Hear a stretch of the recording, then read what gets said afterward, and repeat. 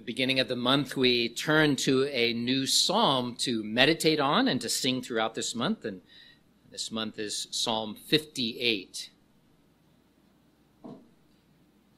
Psalm 58. Please listen as I read God's word. To the chief musician, set to Do Not Destroy, a Miktam of David. Do you indeed speak righteousness, you silent ones? Do you judge uprightly, you sons of men? No, in heart you work wickedness. You weigh out the violence of your hands in the earth. The wicked are estranged from the womb. They go astray as soon as they are born, speaking lies. Their poison is like the poison of a serpent. They are like the deaf cobra that stops its ear, which will not heed the voice of charmers, charming ever so skillfully.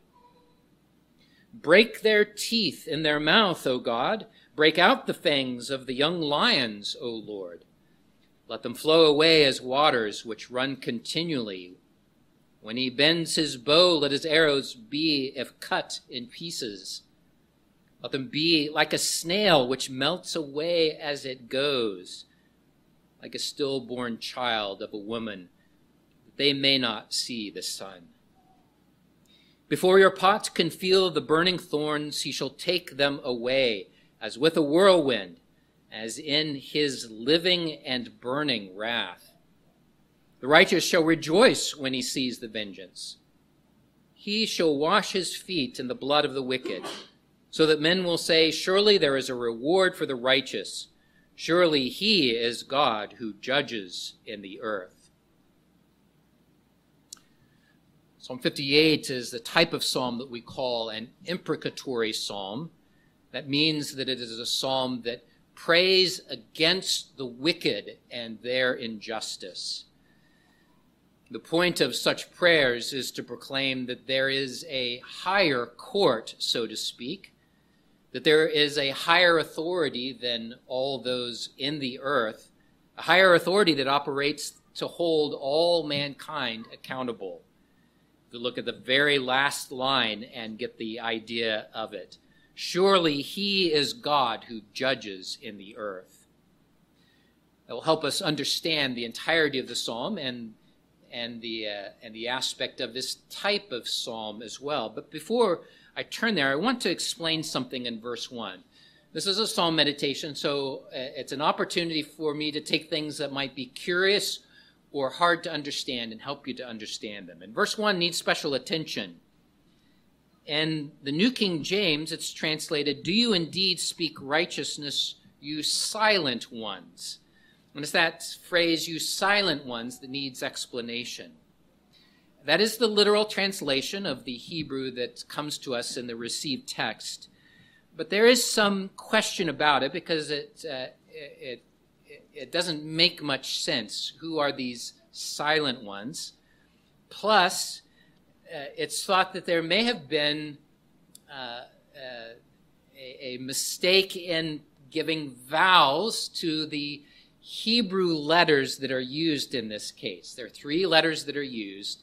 And then there are these little dots that are added to give vowels to the Hebrew language that were added later to the text of the Bible.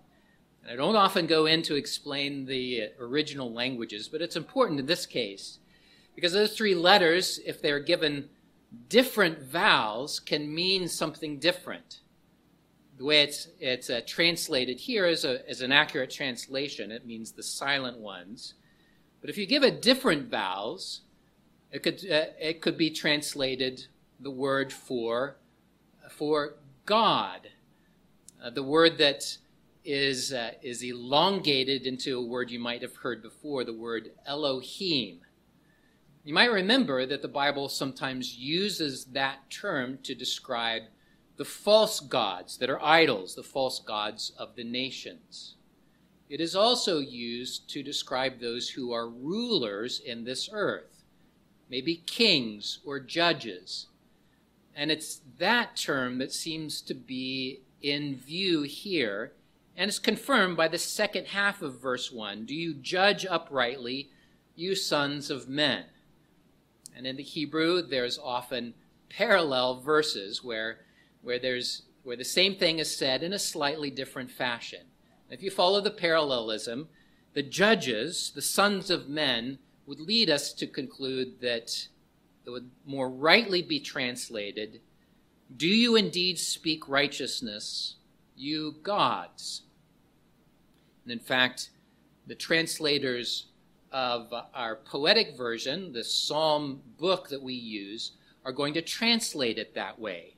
So when we sing it throughout this month, you'll sing this: gods, do you really speak righteousness?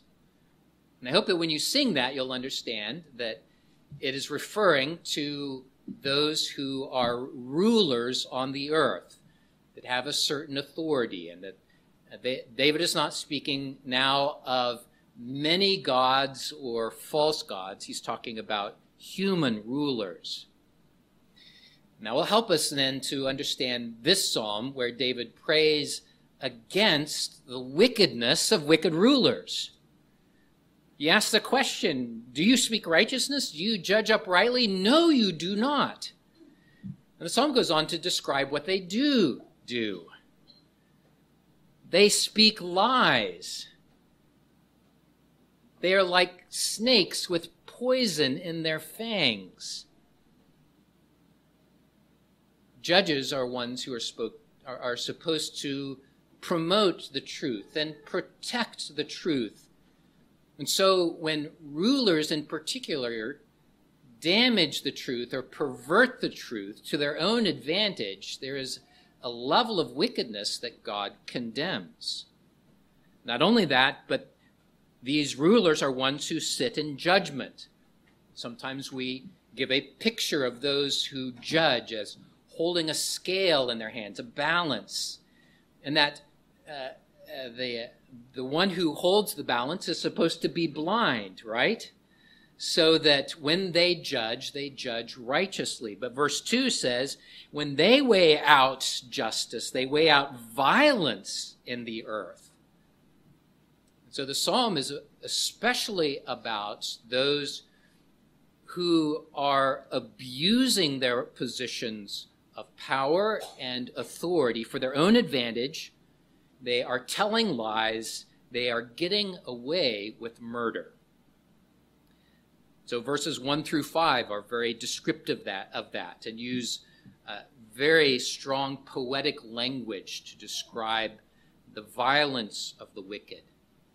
Verses 6 through 8, then David speaks to God.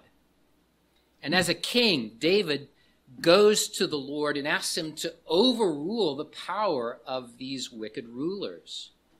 And again, he uses this poetic language. He talks about the wicked snakes, and he says, break their teeth off. He describes them as young lions who are devouring those. And he says, break the fangs of the young lions. Let them be like a snail that melts away as it goes. Maybe the children would recognize that if you've ever seen a snail as it is going along on a rock, and it leaves a trail of slime behind it. Right? It's as if they're vanishing away, dissolving away, even as they go. And that's what David says. It's very picturesque. He says, God, oppose these wicked rulers, cause them to perish. Verses 9 through 11 then describe what that judgment is. And here David speaks to God's people. He assures us that the Lord will surely judge the wicked. Sometimes that will happen in this life, but it will surely happen on the day of judgment. And that too helps us to understand the language of this psalm and of all of the imprecations that come through in Scripture.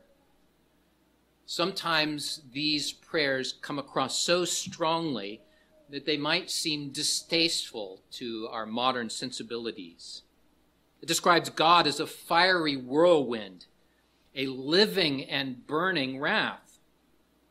It says that he shall wash his feet in the blood of the wicked, and they will be like a stillborn child. who never see the light of day. These words might make you shudder, and they should, because they speak of the judgment of a holy God against all that are wicked. And they should make you shudder because they pale in comparison to the eternal judgment of God, which cannot be escaped from. The force of them is to give a sense of deliverance to those who are trusting in God, that the wicked will not forever prevail. But it also presses upon those who hear it, who think they might get away with their lies, who think they might get away with murder, to know that they never will. And it presses on you to flee the wrath to come, to flee what Bunyan calls the city of destruction, to find peace with God through repentance and faith in Christ. So as we sing this, we'll be singing about that judgment of the Lord, praying that God would overrule the wicked, either through their conversion or through their ultimate downfall and judgment, which comes from a holy God. Let's turn to Psalm 58. The tune is a minor tune, just to alert you. That means that the tune of it is a little mournful, which is very fitting for this type of psalm. Psalm 58 will be using the A selection throughout this month. I invite you to please stand to sing.